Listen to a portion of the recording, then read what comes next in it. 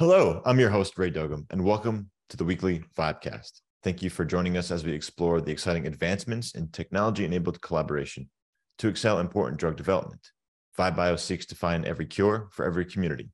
We think big as no one should be left behind in the pursuit of living a healthy, happy, and productive life free from disease. We see a future where communities of biopharma experts and patients collaborate to identify high-potential medicines and have the ability to access capital on demand to actually develop them.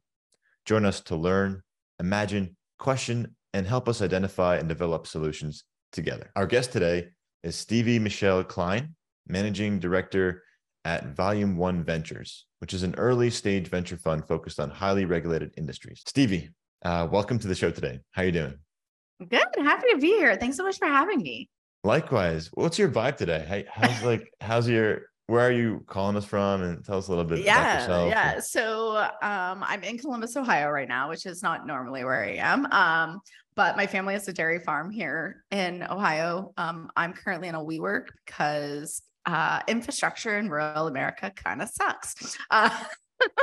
But super happy to be here. As I told you earlier, my vibe is I'm drinking just a little bit too much caffeine. So this is either going to go really well or people are going to be like, oh my God, she's on Coke. So let's see how this goes.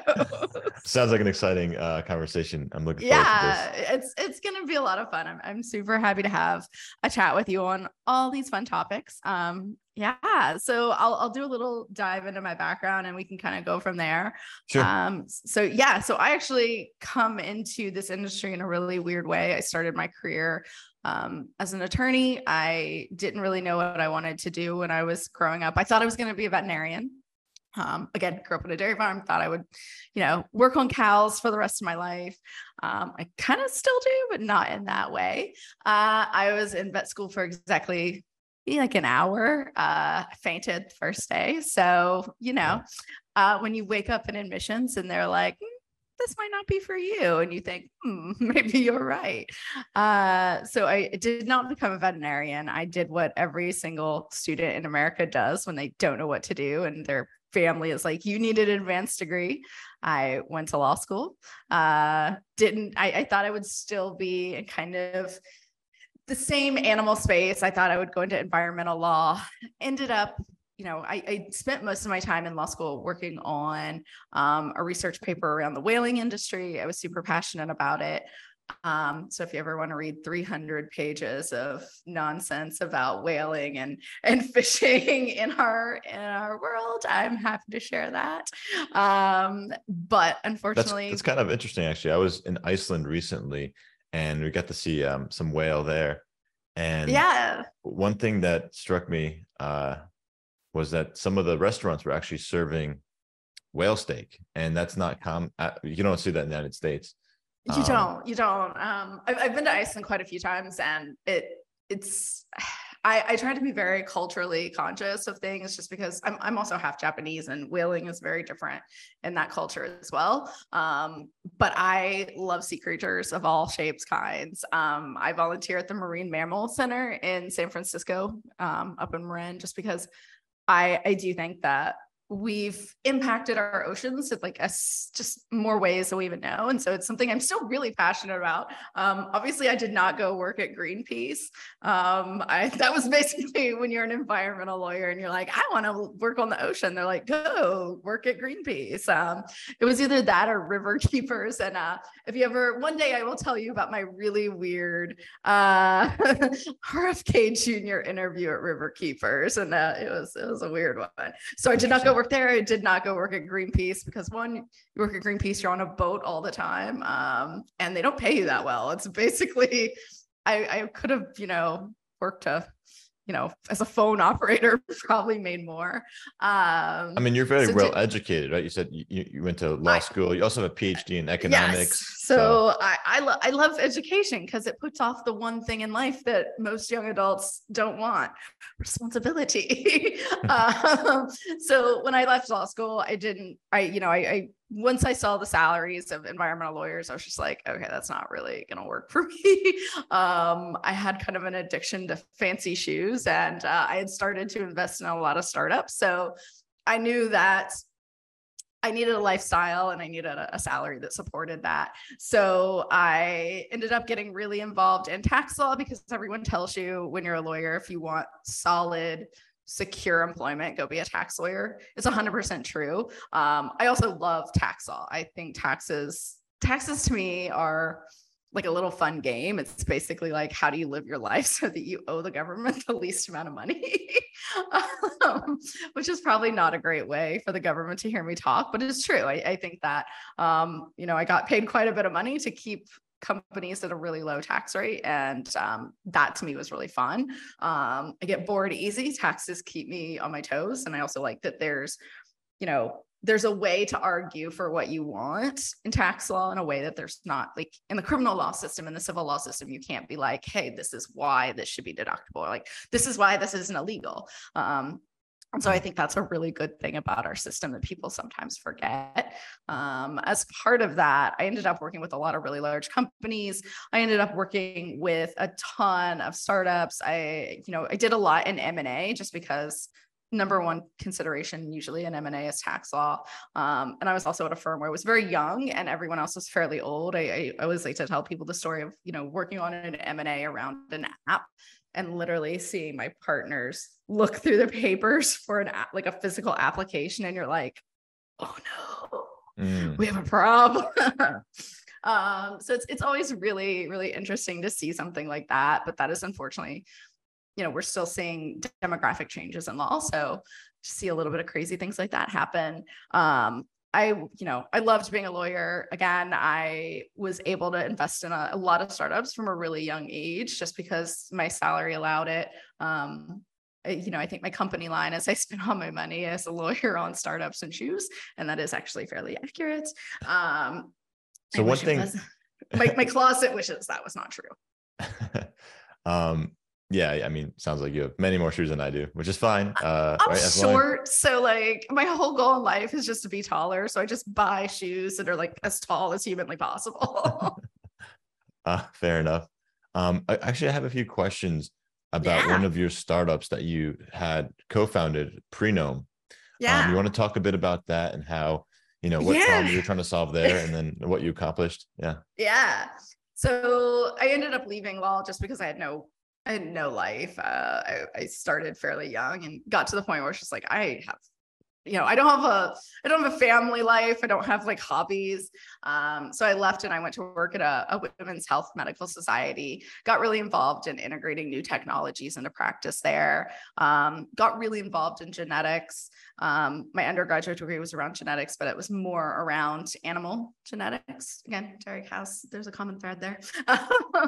So I always was thinking about how we could integrate genetics into practice, for women's health, just because women's health is kind of abysmal. It's been abysmal for time immemorial. It is what it is, but we are trying to change it. But it's a hard space to be in, just because again, there's not a lot of data. There's not a lot of care given to women, unfortunately. So when I left the medical society, I started a startup that was around polygenic risk scores for pregnancy complications. So we were looking at gestational diabetes, postpartum depression, preeclampsia, preterm birth, those kinds of things, just because I do think that we're underusing genetics in women's health specifically. It was really interesting when I started the company. I had one acquisition opportunity, and it was a company that was like, we'd love to take this technology and use it for erectile dysfunction. And I was just like, okay, that says a lot about women's health right there. Anytime someone's like, why don't we have things for women's health? I'm like, literally, I had one acquisition opportunity, and it was, we want to turn this into erectile dysfunction. We want to see if there's a genetic reason men can't get hard. And you're like, I'm trying to save women's lives, but okay, cool. That seems like quite a pivot there too. Yeah. We had an amazing team that was doing really good with polygenic risk scores. They were some of the leaders in the industry. I just because again, my background when I did pivot to healthcare is around women's health. I want to see new technologies integrated into healthcare for women specifically. And I do think the interesting thing is, historically, women's health is the last place technology ends up in healthcare. Usually it is tried out on men. Again, it's easier to do clinical studies on men. I do understand that, but the reality is this lack of data around things for women just keeps putting us, behind things. And that is kind of a sad thing, because women are dying in childbirth at record amounts. I mean, when you hear people that are just like, I don't believe you, you're like, wow, okay, you really do have your head in the sand. In the United States, we spend so much money per person on healthcare, and we just have the worst outcomes. And I do think personalized medicine, polygenic risk scores, this new era of genetics can really help us, develop new therapeutics. I'm thinking about all the possibilities around CRISPR. But again, like we also have an education problem in America, because a lot of people don't know what these things mean. I was just talking to someone in rural Ohio about CRISPR, and they were like, oh, I don't want to do that. And I was like, why? And they literally think it has something to do with cloning. I'm like, what the hell? CRISPR babies, maybe that's like, evidently I'm down for CRISPR baby. I could see what happens. But it's really sad. It's an ethical conversation there too. I have many thoughts on genetics and ethics, but I do think that when you have the conversation with people and they don't even understand the basic technology that is going to be standard of care in 10, 15 years, that's a problem. It's kind of where the genetics industry is now. It's kind of where some of the therapeutics ended up. There's just a lack of understanding, a lack of clarity. And if even doctors don't know what they're prescribing or what they're working with, you end up with a huge problem, because that's what ends up causing things to cost more. It's what ends up, then you end up in an inequity conversation, and it's just it spirals. And I think we see it routinely in the United States with healthcare. Yeah. And like, just thinking about these biotechnologies, they're evolving so quickly, and it's sort of interesting because they usually start up in academic labs, and then sort of you see them move into corporations and in companies and startups. And you worked at the Johns Hopkins Tech Transfer Office, right? So you want to talk a little bit about that? Yeah, so I worked at Johns Hopkins. That was in my interim in between ACOG, which is the American College of Obstetricians and Gynecologists, and the law office I worked at. I left because Johns Hopkins has some amazing technology they work on. Obviously, APL is a great place. They're just putting out technology that not everyone knows about, but everyone is probably using. One of the things that I ended up, so I went to Johns Hopkins because I was like, I fell in love with Baltimore. I fell in love with the teams there. I knew a ton of them because they were actually one of my clients when I was a lawyer. And so when I went to Hopkins, a lot of it is, they raise money from the technologies that they're building, and they look at, who's good purchasers. Ended up spending a lot of time in China, just because, they also have a campus in China, and we were doing a lot of work on development and trying to kind of make sure we could get money for that campus as well. So I ended up spending 6 months out of each year in China, between Beijing, Shanghai, and Hong Kong. I loved it. But again, it didn't get me any closer to getting one of those life things. Right. But it really did teach me a lot. Being in China is really interesting because you would see technologies that would take probably 5 to 10 years to hit a physician's office in the United States, basically take 3 months to go from acquisition or final development phases into a physician's office there. What do you think that is? Why do you think that is? Is there like more regulation in the United States, or do they just do things faster in China, you think? Yeah, it's partly, so there's a lot of political reasons for it, but there's also regulatory differences. One thing I think a lot of people aren't really aware of is pretty much most companies in China have a they're fairly integrated with, the government there. And so if the government wants something, they'll get it done. So it's a little bit different from how we operate in the United States. I know some people think that's a bad thing. Some people think it's a good thing. I'm not going to say either way, but it's just an interesting difference. The other thing that's really interesting about China is a lot of people don't really understand IP differences. So I would be in China and I would see basically the exact same product that I knew was on the market in the United States. And you end up looking at like the IP, and people just had no idea that China was even a market that could copy or could replicate what they were doing. So I always tell my portfolio companies now, I'm like, the minute you hit the market with something, China's going to be doing it. So figure out how to limit that, and how you're going to kind of sell overseas almost immediately, especially in like the biotech space. I worked a ton with, teams from Illumina when I was at ACOG, and, they had a pretty decent presence in Asia. But the other thing is they were really worried about people popping up with, similar technologies. Obviously Illumina is a leader in the space, and, they don't want that to happen. But I always use that as an example of like, if Illumina struggles with it, your startup that has 4 people is probably going to struggle even more with it. So Stevie, I think we're almost 20 minutes in and still on your intro, which means you've just done so much in your career so far. That makes it seem like I like talking about myself, which is not actually true. No, I think it's really fascinating, actually. And I think it's important to lay out this background of yours so we can start talking about your fund and like what you're working on with Volume 1 Ventures. I just want to also make sure the audience is aware that you're also you used to be or currently are a crypto lawyer as well. So you have some connections with the blockchain space as well. Do you want to kind of touch on that? Yeah, I can talk about that a little bit. So I was a part of the first crypto litigation team, again, because taxes hit everything. Yay. So at my firm, I ended up doing that. Also because I have a PhD in economics, which I got because I was going into tax law. So no, it's all somewhat connected. But do know a little bit too much about crypto. It's kind of interesting.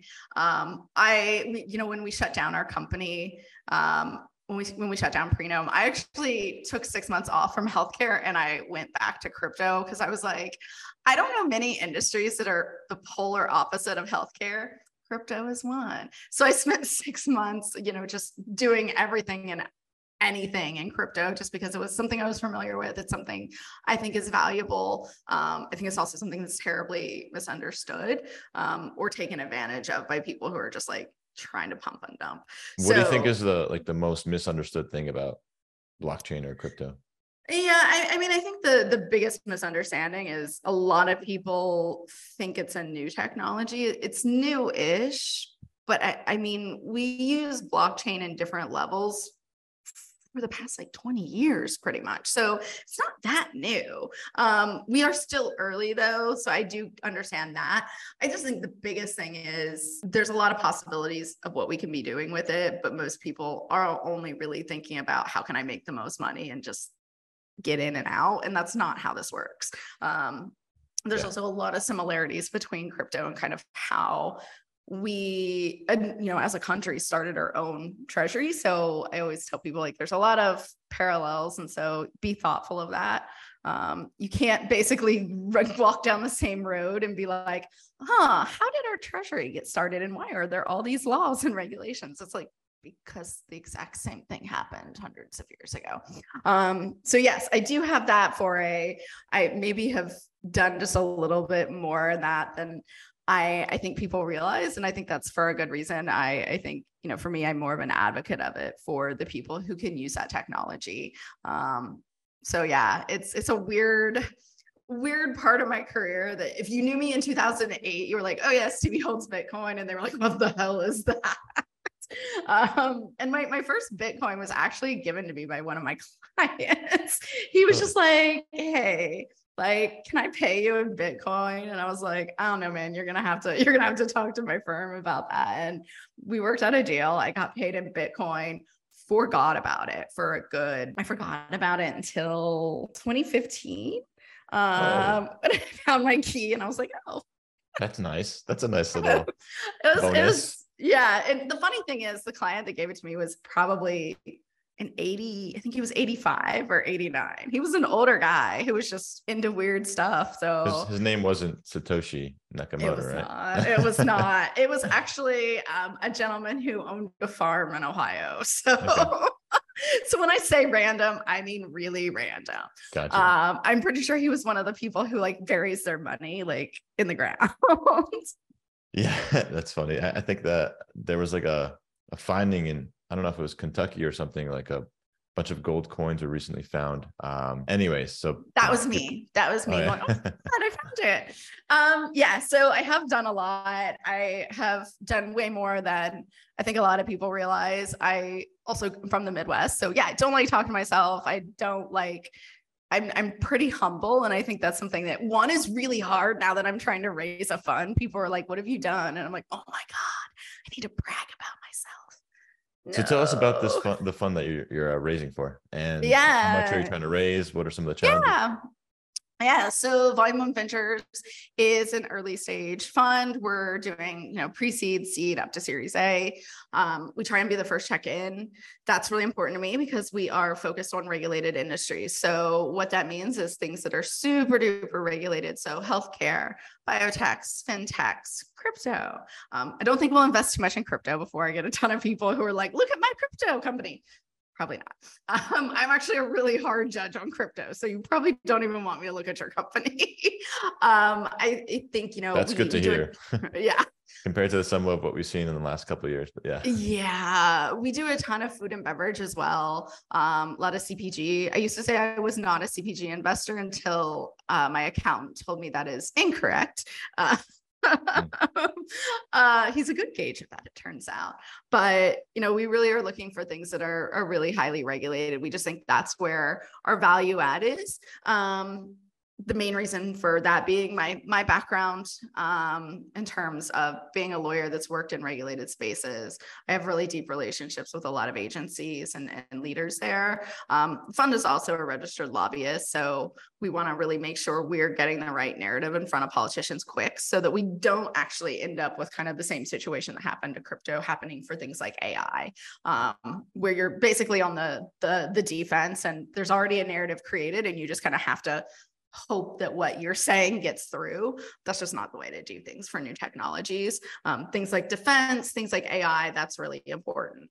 Also I think oh no, go ahead. Yeah. So in these like tightly regulated companies or like spaces, are there any recommendations you have for startups that are doing work like in AI, for example, or even in biotech? Any recommendations you have for them to increase their probability of success? My first thing that I always tell people in spaces is talk to a lawyer. The amount of times that I get pitched and I'm the first lawyer they've ever talked to is kind of concerning. If you know something's a regulated industry, please, for the love of God, talk to a lawyer, because you might end up like people get so far down the pathway and then they find out, Series A, Series B, up to like IPO even, they find out that they've just screwed the pooch completely. That's really concerning. And it also sets not just them, but the industry up for failure long term. So you do have to you don't necessarily have to do what that lawyer says, but you need to be aware of it. You need to be aware of what's going on. In biotechs, I talk to so many people and they're just like, oh, we actually aren't regulated by the FDA. That's because they're like a technology company or they'll be like, oh, we're software. And I'm like, software is still regulated. If there's, I like to tell people that, especially in healthcare, if what you're doing touches a patient uses it, if it can hurt someone, it can lead someone to make the wrong decision for their health, it's probably regulated in some way by the FDA.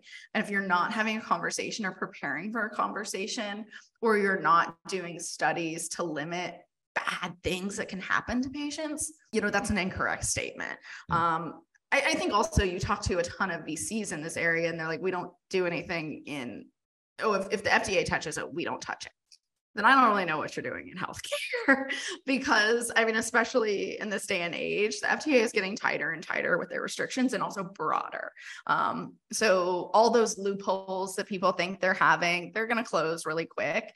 I also think that, you can only lobby against regulations in healthcare or food and beverage for so long before something really bad happens and the industry tightens so much in a regulatory space that if you think that's not going to happen, that's just not realistic, because there are bad actors, and bad actors in healthcare kill people. It's a great point, and thanks for sharing that. So you mentioned the importance of these companies, biotech companies, working with regulators. How soon should they start? And you said talk to a lawyer basically immediately. I've talked to a lawyer immediately. Yeah, I mean, do they have to also work with the FDA as soon as they can as well? And I really think that's true. I know there's also a lot of people who are of the school of, hey, as soon as we talk to the FDA, their eyes are on us. I do understand that. It's the same way in fintechs and anything to do with finance. They're like, we don't want to talk to the SEC because then they're just going to put a microscope over it. Understand that. But I do think if you are talking to patients and you've not even had a conversation with someone at the FDA, or they don't know you exist, that's a bad thing, because what will happen is as soon as a patient, doesn't have a good experience and things hit the news, or you don't want the FDA to have their first time hearing about you be in a negative light. So, I mean, that's true for all regulators. So it's a fine line, but you do have to figure out the point of like, okay, well, we're starting to take patients' information, or we're starting to do something that's more forward facing. That is something you need to be aware of. I always tell people, if you're applying for government grants, you probably need to be talking to the FDA, or at least had a conversation with someone there, because that information does get shared. The government does not operate in silos quite the way everyone thinks. So I've seen it before where people apply for an SBIR grant and someone's like, hey, does this sound right? And the FDA is like, you're doing what? No, please don't do that. And I think also, if you're not it's a different from something that's being incubated in like an academic setting, just because those are a little different. That's more research oriented. But if you're at the point where it's commercial, you've got a pitch deck that you're sending to VCs, you need to have that tightened up, or at least know what the plan is in the near future to kind of work with regulators. And the thing is, like, even if you don't have the money to talk to a lawyer, the FDA has pretty much everything. It's all publicly available. So there's no reason for you not to at least have read some of the stuff. And I tell people, assume everything is about you. Don't assume you're the exception. You get a lot of people that are like, well, this says software and technically, and you're like, let's just assume you're not that. Let's just go with that. Have you seen any similarities or differences between the Chinese regulatory agency for food and drug versus the American? And do you think, the FDA, do you think there's sort of learnings or something that we can learn from the Chinese to help our process, and vice versa maybe too? Yeah, I mean, I think the most interesting thing about China and what I saw there is doctors tend to be very open to new technologies there versus here in the United States. And I think this is more a cultural problem, just because we do have such a heavy regulatory load. A lot of doctors are like, if it hasn't been through the FDA, it hasn't been here, if it hasn't had 20,000 people in the study, if it hasn't, there's a real reluctance. And I do understand that, especially with the malpractice industry here in the United States. I totally get why doctors are reticent to just put something in front of their patients or do something with their patients that could be really harmful. But I do think that just goes to how we educate doctors. A lot of residency programs are really poorly funded. A lot of medical schools are poorly funded. A lot of doctors just enter practice not having a lot of state-of-the-art education. And that's kind of a problem here in the United States.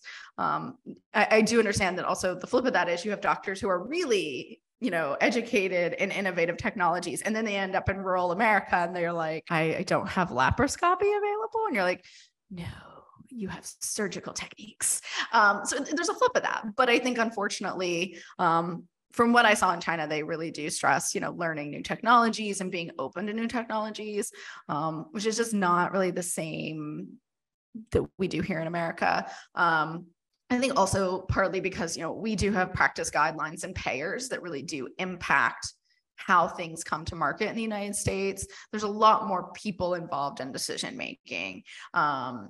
And it tends to be a lot more unbiased than what people think. Whereas in China, it's fairly, most people know if something should be in the market or if a greater power that be is saying, get this in the market. And I think, having a highly politicized way of getting things in healthcare isn't necessarily always the best, but it does get things done. And I mean, I feel like this is going to bite me in the butt one day, but I do think, we don't necessarily have that in America. Like politicians don't say like, hey, everyone in America should have a genetic test. Whereas I feel like in other nations, that is true, could be for some reasons that we don't want to know about, or we would prefer not be the reasons. But that's not always the case. Like it's kind of a good thing sometimes. Yeah, no, I see that. Striking that balance, the correct balance of that is really the challenge, right? And that's what makes, America different, right? Culturally, it's a very different. It's a different experiment than it's a totally different experiment. And the funny thing is, Asia is such a unique place because it's so innovation forward. I think we think we're innovation forward here in the United States, but until you spend significant time in Asia, you really do see that is not the case. It's kind of funny when you go overseas and you're like, oh my God, that's so cool. Why don't we have it? And then there are things that like I saw in China that are just now becoming new technologies. And you're like, that was 5 years ago. Well, one thing I don't understand. So I come from Turkey and in the Middle East. And one technology that I don't understand why Americans don't use more often is a simple bidet in the toilet. I think that should be everywhere. I don't understand why we don't have that. I have one in my. Oh my God. I'm very confused by this, especially when you have people that are like, I care about trees. And I'm just like, yeah.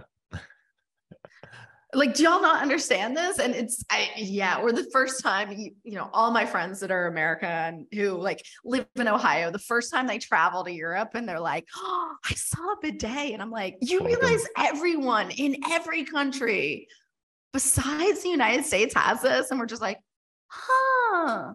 Well, not every country, but yeah, many other countries, many other countries have them.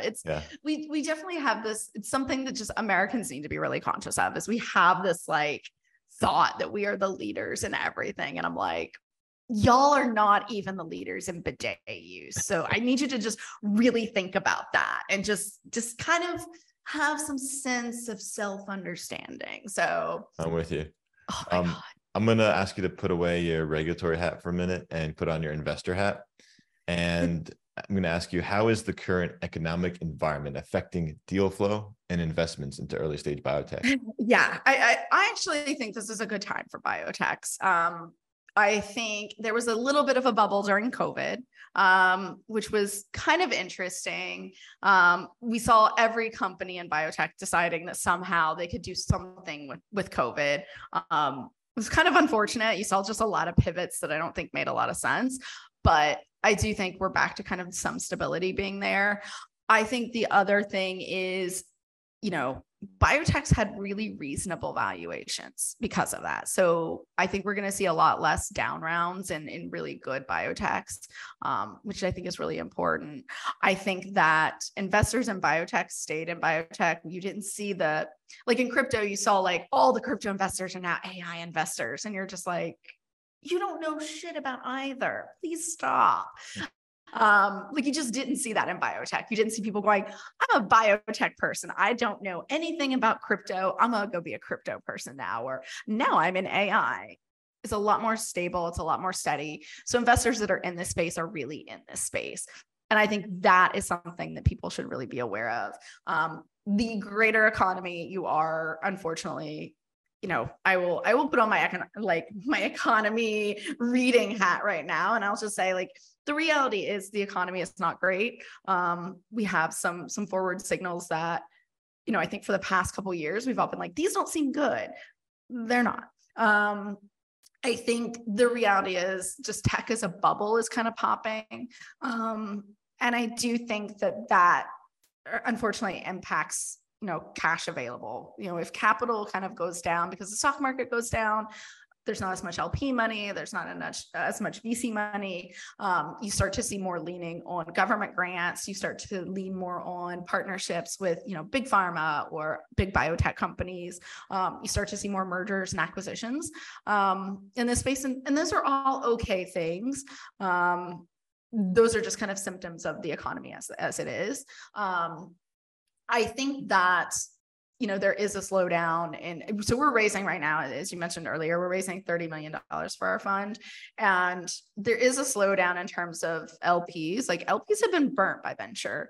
And I'm an LP in other funds, and I'll say I've been burnt by venture. So, I totally understand it. But the reality is, some LPs are just not going to invest in venture anymore. And I think, a couple of my mentors have said, don't try and convince someone that VC is an asset class, is something worth investing in. If someone's been burnt, they're probably not going to invest, move on. And I think also, that means you're spending more time trying to find the right LPs, which again, LP money is really what drives VC funding. So I think for biotechs, they do have to expect, unfortunately, due diligence and things like that already takes a lot of time for biotech startups. I think you're looking at even more time, for your raises. I think the era of we're going to do a timed, 1 month raise, that's just unfortunately not going to work. There's still really good firms that are deploying in biotech that I would, recommend anyone look at, that I think are amazing. But again, I think there's also some biotech firms that are taking their time, and they are having to kind of re-up their capital a little bit, just because, we did have a couple of bubbles in biotech. Interesting. What kind of characteristics do you look for in founders of early stage biotechs? Yeah, so this is actually really interesting because I think biotechs is pretty unique. If I'm looking at a founder of a biotech, I do really want to see that they understand the science they're talking about. I don't want to see that someone was a PM at Uber and they are deciding to get into CRISPR. That is not going to work. That's not going to work. So I think really looking at either an academic background or a work background that is in the same area is really important. I do also look to make sure that they really care about patients first. If you think a founder is in biotech for money, one, they're going to be angry really quick. And two, if they're not thinking about how they're going to help patients, they're going to end up doing something that will get them in trouble. And that, I always say my goal as an investor is I don't want to see any of my founders in jail. If one of my founders goes to jail, that's the worst. That's just terrible. Don't let that happen. And so for me, I really do think about, are they responsible? Are they going to put patients first?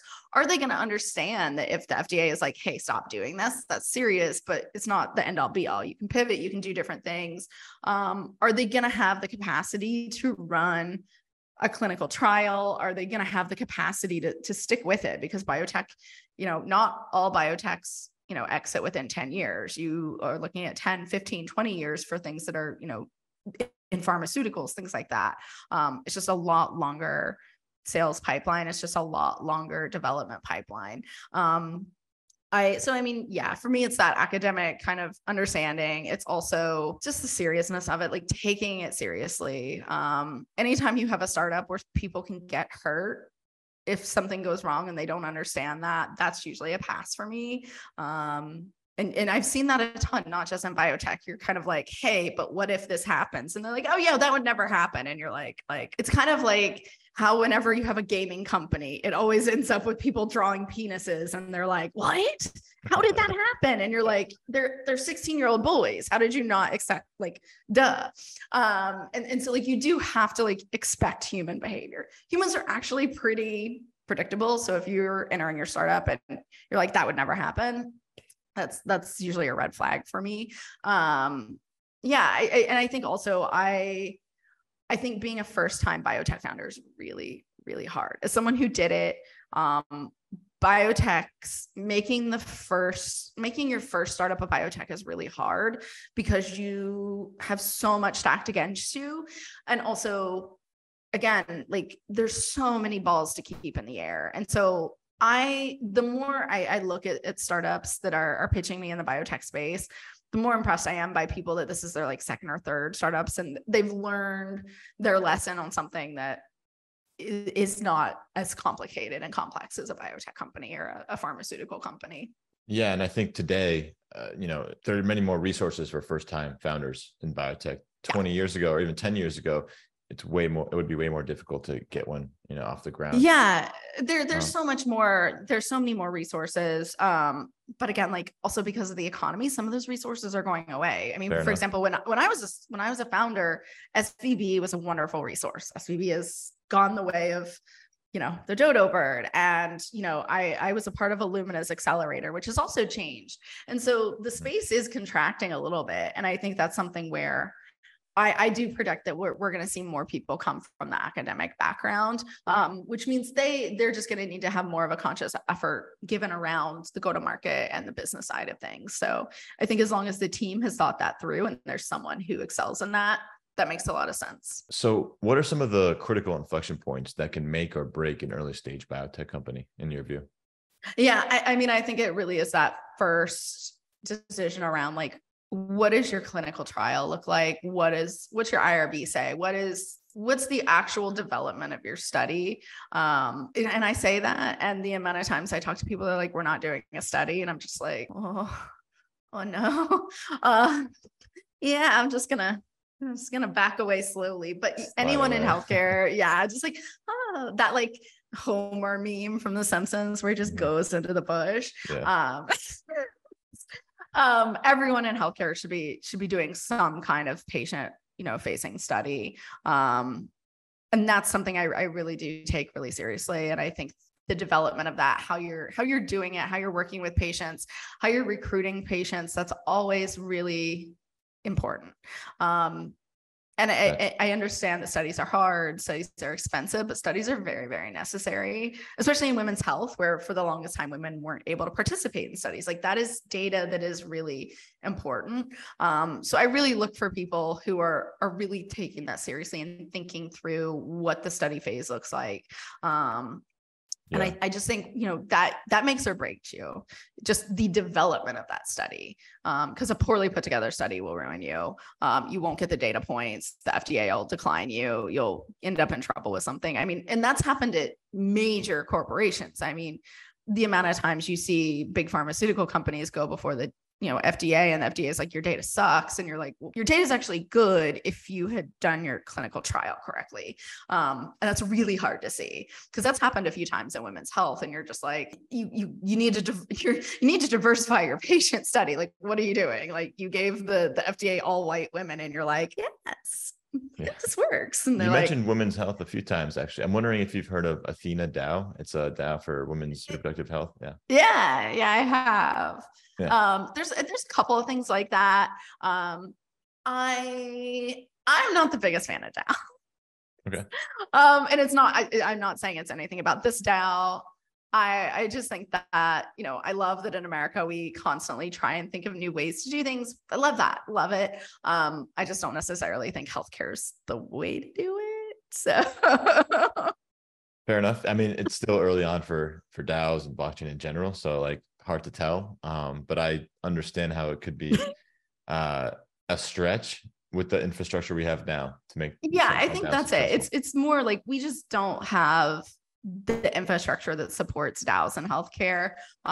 Or in most industries, actually. Most industries, yeah. But I think also the thing is, when you're looking at healthcare, there's a lot of HIPAA things. There's a lot of patient, privacy. There's a lot of things that I think, unfortunately, DAOs, sometimes too many cooks in the kitchen is not necessarily a good thing in healthcare. So I'm like, I don't know that we all need to be having this conversation about this. Yeah, it's kind of similar to the comparison we made with China and the US in terms of the regulatory, how they make decisions. I have one more question, and then we will sort of have any final takeaways for the audience. So what kind of specific technologies do you see making the biggest impact on human health in the next few years? Yeah, I mean, for me, I think that the biggest technologies that I don't think a lot of people are going to say software. I don't think software in healthcare is going to, I don't think it's going to do shit. I'm sorry. Not in the next 10 to 20 years. There's a lot of companies that develop things and they're like, yay, we're going to change the EHR. We're going to change the EMR. Like, I love y'all. Love it. But I think sometimes you have to kind of develop companies and technologies with what is on the table. And right now, I don't see that changing anytime soon. That is much more a political decision that is not going to be changing anytime soon. Payers have plenty of money to lobby. Please don't build technologies thinking that you're going to change it. It's just, this is an area where that's a hard road. So I do think we're looking at more of the things that are coming out of academic settings in terms of technologies around therapeutics, thinking about who is, actually building things, not just for rare diseases, but things that have really been overlooked. I think about therapeutics as a really exciting area, but I also think we're going to see therapeutics hit the market quicker. I think that's really exciting. I think the COVID era gave us one thing, and that is pathways to get therapeutics in the hands of patients quicker. So I'm really bullish on some unique therapeutics. I'm really bullish on seeing personalized medicine. I know a lot of people, it ebbs and flows, but I do think more and more people are coming to terms with the fact that, you can get a test from Grail, you can get a test from your doctor and be like, okay, I need to make changes to my life. I need preventative care. And the more patients drive that preventative care, just like conversation, the more doctors are gonna require it. And I think doctors are really how you make inroads with payers. If doctors are saying like, I need to do this, this is the standard of care. That's something that's really exciting, but that does mean we're going to have to see costs come down. And so, we all know that as new technologies come in, costs will come down. I think a lot of the genetic testing and, the things that are coming down to really affordable amounts, that's really good because that does take payers out of the conversation when payers say it's too expensive. So I'm not going to do it. There's the saddest part about healthcare in America is we do have so much inequity just because people can pay out of pocket and have the best care. And people in other areas with, different socioeconomic situations, they just don't get that. And that's the biggest problem. That's why we see the outcomes that we have. So, the technology is declining in cost is going to be really exciting to see. Yeah, I'm excited for that too. I think, seeing the costs come down, making it more accessible for everyone to use or to take advantage of, it's an essential part of living in a society together, I think. And otherwise, you're going to have a lot of people who have and the have nots. And we've seen that in history. And I think that's something that we can avoid by playing it smart. It doesn't, I think. In some ways. I mean, you're never going to do it totally, but there are lots of actions that we can take to prevent some of that. There are some no-brainer, actions that we can take. And there's some decisions that are just purely, honestly, really stupid that we've made. But I think, hopefully we'll see inequity start to change because I think there's only so many bad things that can hit the press about like our healthcare in America before people like are like, oh shit. But every time we're like, hey, this is a new thing causing everyone to die, or this is how bad our healthcare is now versus, I saw data once, it was a couple of years ago, and it was around women dying in childbirth now versus women dying in childbirth when the United States of America started. And people were shocked. They were like, so you're telling me because everyone assumes like women died in childbirth all the time back in the day. Turns out we have that now. And I think, you can shock people and you can shock people. They'll start to kind of lose interest in that shock factor. But the reality is after a certain point, like if you're like, well, the new, average age of death is 50. There's only so much you can do that will okay, I should probably change. I'd be a little concerned. Yeah. Right. Like you can only hit the bottom so many times. Exactly. Well, Stevie, this has been a very exciting conversation. I'm really happy that you joined me today. We learned a lot about the regulatory space for biotech, your background in law and your experience as a founder and investor. So I just want to thank you. Whales. So, we talked about whales. I'm happy. But we talked about bidets as well. So I'm really, really happy to have had this time with you. I feel like everyone that knows me is going to be like, yes, that's a typical conversation with her. Is there anything else you want to leave the audience with? I mean, I feel like that was a pretty broad conversation. So I think we did good. Okay, awesome. You're welcome to come back anytime. So I really appreciate it. And thanks everyone for listening. Subscribe, like, share, please. And catch you next time. Thanks. See ya.